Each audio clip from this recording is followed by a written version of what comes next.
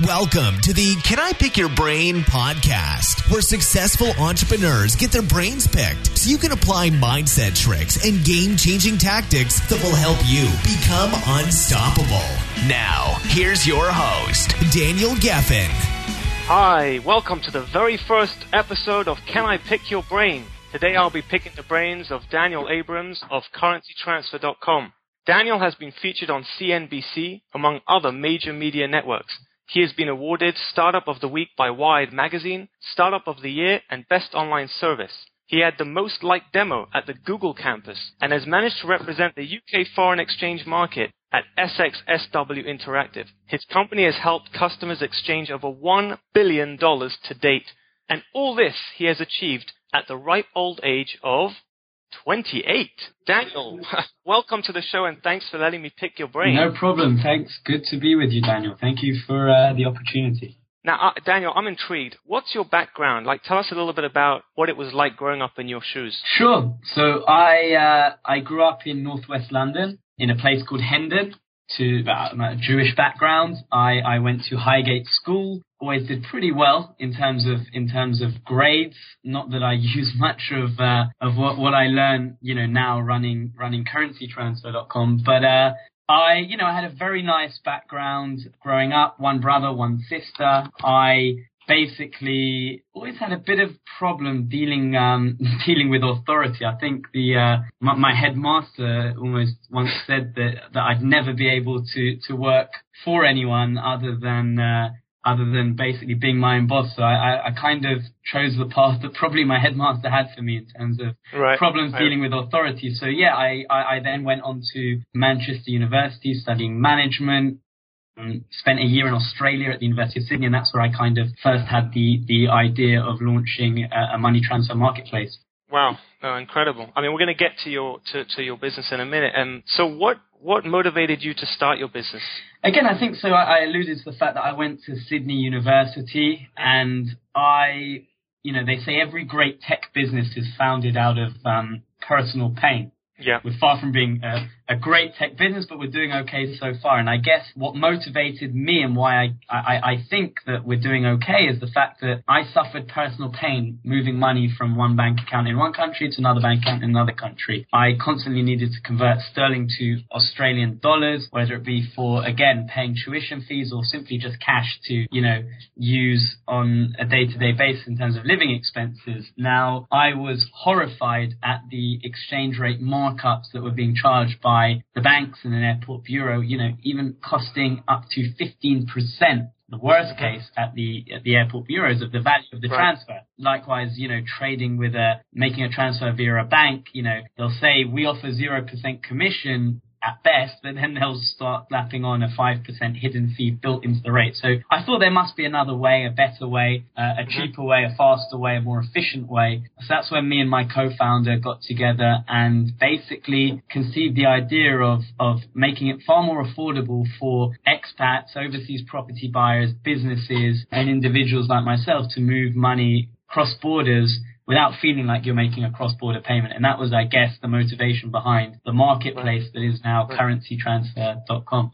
Daniel, it's incredible what you've achieved. But, one of the things that I'm thinking, and I'm sure a lot of people listening to this, is that, it's one thing that we have an idea, and I think your idea was great. But how do you go from idea to execution? How do you get over the, procrastination, the fear of it, the pressure? I mean, you've got, first of all, there's other players out there. There are money exchanges. You're this young guy coming into a crazy market. I mean, it's a huge market. I mean, how do you get over, perfectionism and procrastination and fear? You're right.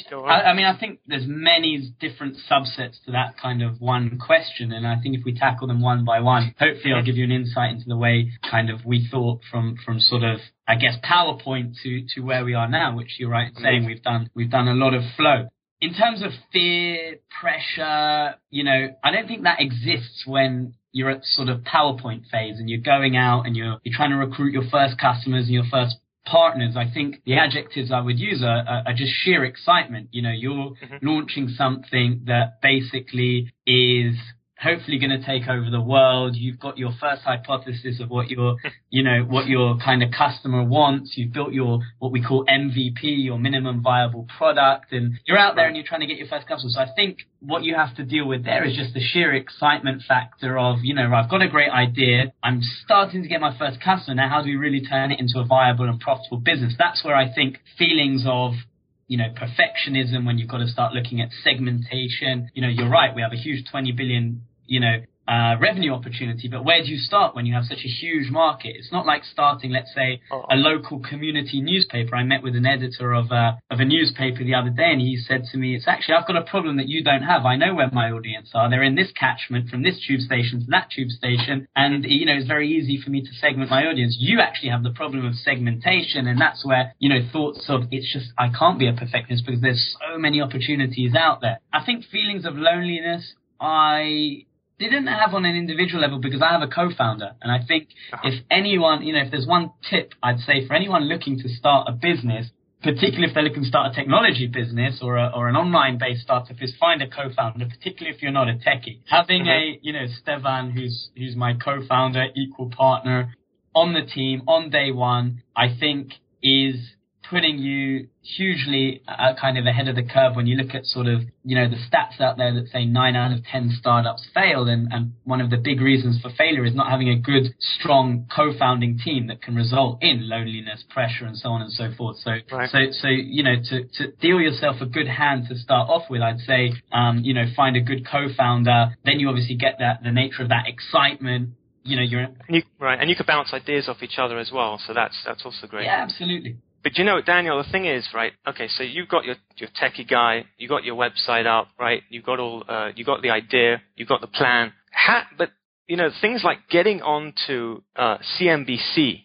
I mean, how do you do that? Because most people listening to this will be like, wow, how did he get on CNBC? How do you do something like that? I think you've either got to have a very damn good PR agency or you've got to have a damn good product. And I would, if I'm giving advice to anyone out there that's thinking of starting a business or actually starting a business in the beginning, I'd say, is this thing newsworthy is number one. Are you doing something different? Is your solution 10 times better? Because to get on a publication like CNBC, you've either got to be a damn good salesman or your product has to be 10 times better than what's out there at the moment, because then it becomes newsworthy. It's either saving people time, it's saving people money, it's making their lives easier, in one, way of looking at it or another. So, you really have to focus and be absolutely obsessed by your product to even think about, being covered by, some of these really big publications. And then, if you have a good product, that's not the end of the story, because you still got to,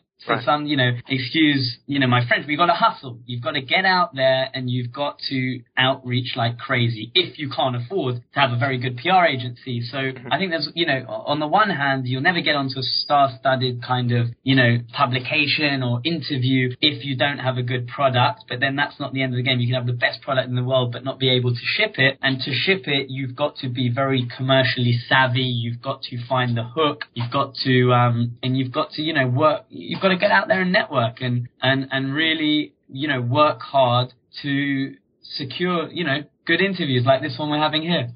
Right. I didn't know hustle was a French word. I mean, my mother's French, and I got a B in French. I never saw the word hustle. Maybe it's pronounced hustle or something. But you know what? So you get invited onto CNBC, and I'll tell you something. I've started this new podcast. Now, I've done other ventures in my life, and I've come up with various fears, but this is really scary. Let me tell you, I just want to say something to the audience.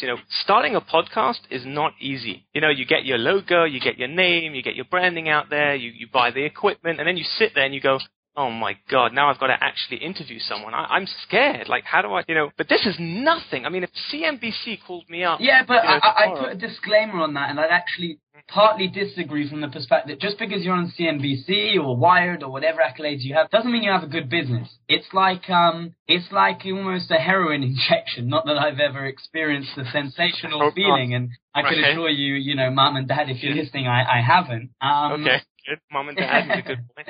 You'll get tons of hits on your website. You'll get phone calls galore, and it will be great for, a certain short period of time. But, just like any newspaper or interview, yes, you can leverage it on your website, which will then for the eternity of your business, you'll be associated with, trust, and particularly at currencytransfer.com, it's all about trust and security of, when we help people move money from A to B. So for sure, legacy wise, that does help us. But in terms of actual client acquisition and, other than the short term buzz it generates, it has no bearing on whether you have a good business or not. I know plenty of companies that have zero sort of tier one PR, but they are, generating multi-million pound profits. So yes, it's important. I would say it's more important for certain industries than others. But of course, there has to be an integrated marketing effort behind just simply being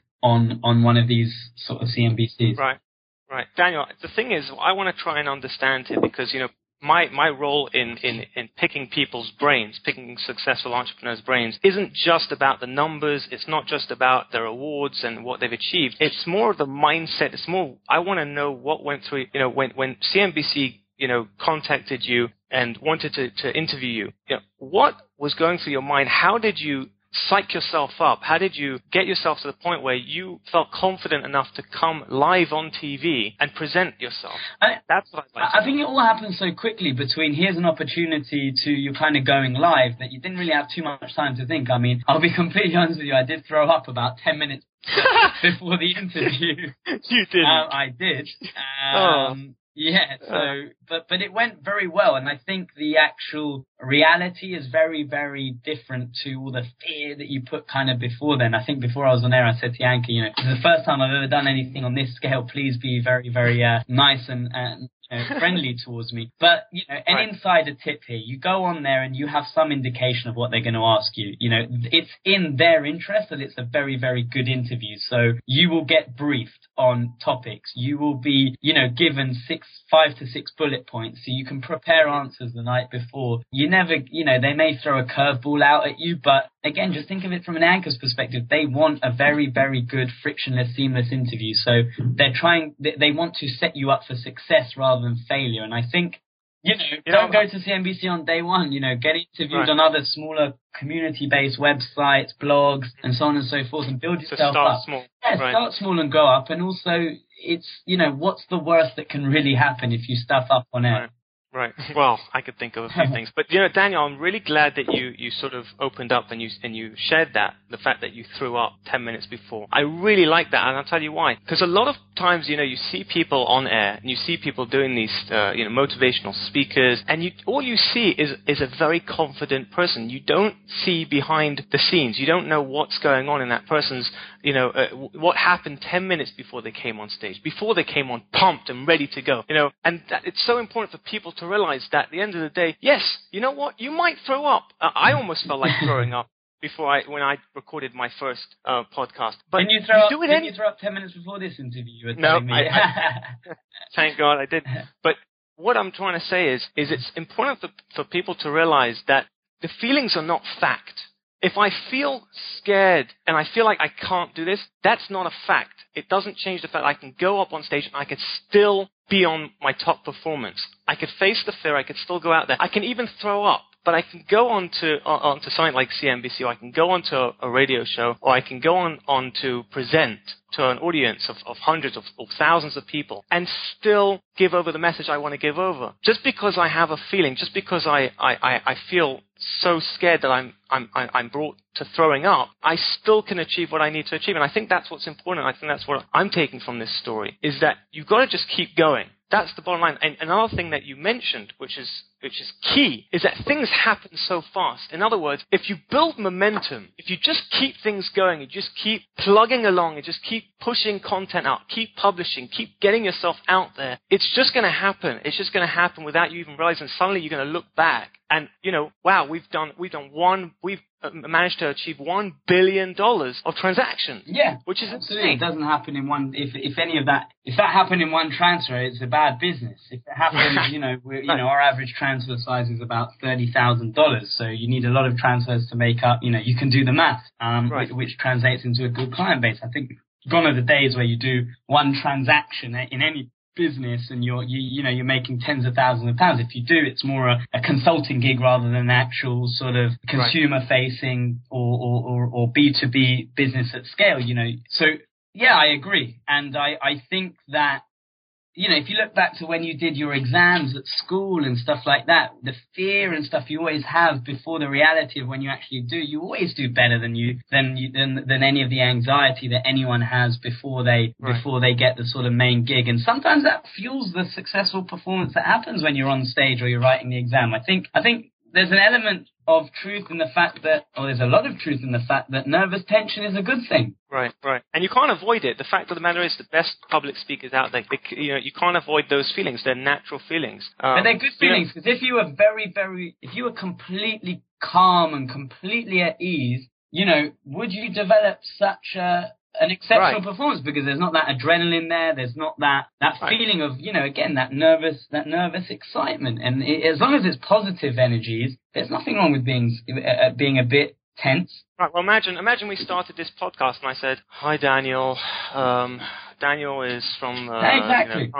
It would kill it. Who wants to listen to stuff like that? Yeah, but if you're only bubbly because you're excited. Why? Hopefully, I'm delivering some very good content. But on the other side, you perceive, let's say, me as being someone who has done okay and is on the road to hopefully a successful business, and you're going to learn, your audience is going to learn. And, it's like you're always a bit nervous when you're meeting a celebrity, for example. But then after the event, it's okay. It's always fine.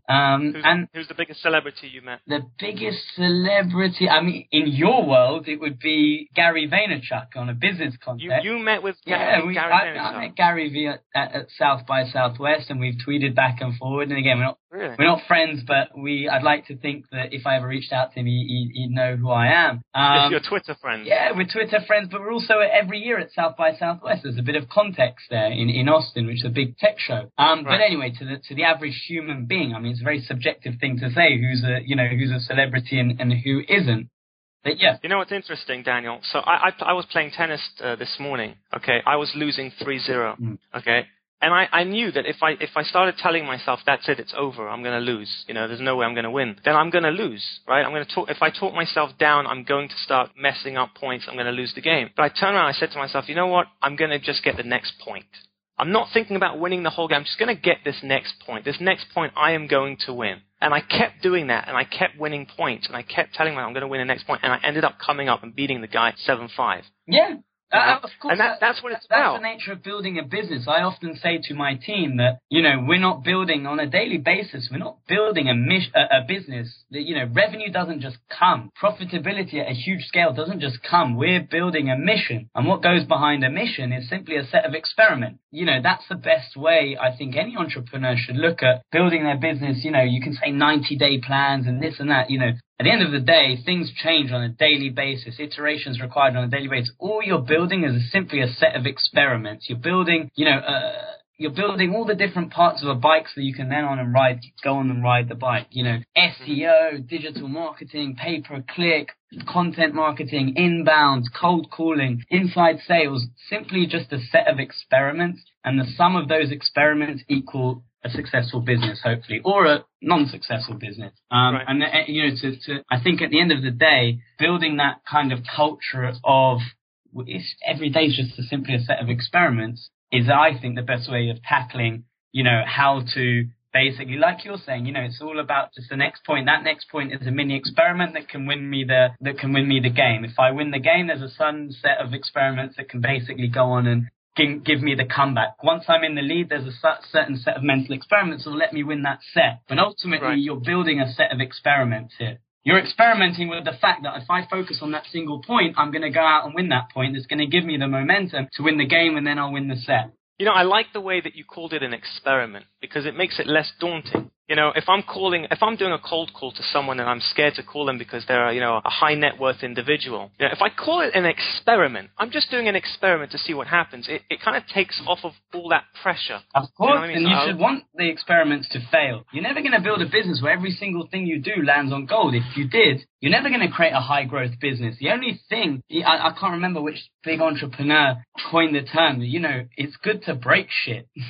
At the end of the day, that's the only way to grow. You've got to fail daily. We fail daily, but we succeed with what that one or two things that we then go on and double down on. And I think if any business, from setting up just a high street, cake shop, to an estate agent, to an online business, to Facebook, at the end of the day, you're simply just building a set of experiments, 80%, 90%, if you're lucky, of which will fail, and 10% will succeed, and you just double down on the ones that succeed. Right. Tim Ferriss, I think he calls it his website the Tim Ferriss experiment. Yeah. So I think he coined that word. This interview is an experiment. You're going to go off and you're going to see your Google Analytics. Right. You're going to see what parts of the interview, how people jumped from minute 1 to minute 10 to now we're on minute 22. You're going to see certain bits and pieces of how you did your title tag and your this and that. Mm-hmm. But think about it from the perspective of if you did every single one of the first 15 interviews in exactly the same way, with the same content that you put on the website, in exactly the same fashion, you're not split testing. You're not working out which one's better than the other to then go on and double down on the thing that's actually working. They say one huge, I can't remember who it was, a huge tech, it can't be that huge if I don't remember, but there was a very big entrepreneur that basically said, if you can even just find one traction channel, you've got a great business. Right. It's amazing. So let me ask you this, Daniel. How long have you been running your business for? How long has it been now? So CurrencyTransfer.com is right now at its 1-year anniversary. We had a few iterations before then. We were doing some lead generation for money transfer companies. But the launch of the platform came just over a year ago. Again, as a group, we've handled over $1 billion worth of currency flow. And how long has it been over? That's been over around a 4-year period, but the platform we're making all our bets on, the CurrencyTransfer.com marketplace, has been around for about, around just over a year, and it's growing quickly. We're growing over 20% month on month. So that's interesting, because let me tell you something. So you're saying that basically you've been now in business for 4 years doing this, right?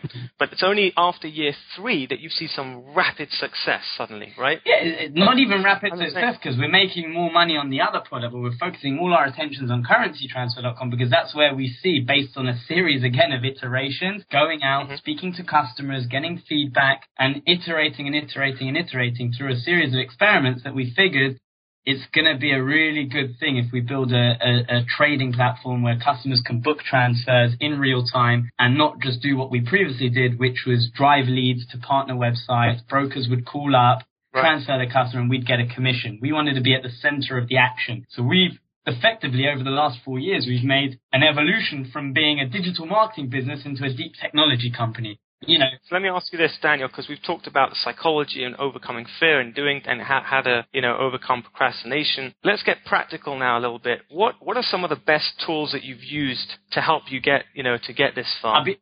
First of all, I'd actually say, and this is probably, if anyone listens to this interview, I'd say listen to the next 1 minute. The scariest thing that I've ever had to do building the company was what we call in technical terms a pivot. Changing the direction of the whole company, the whole culture, from being a lead generation business into a technology company.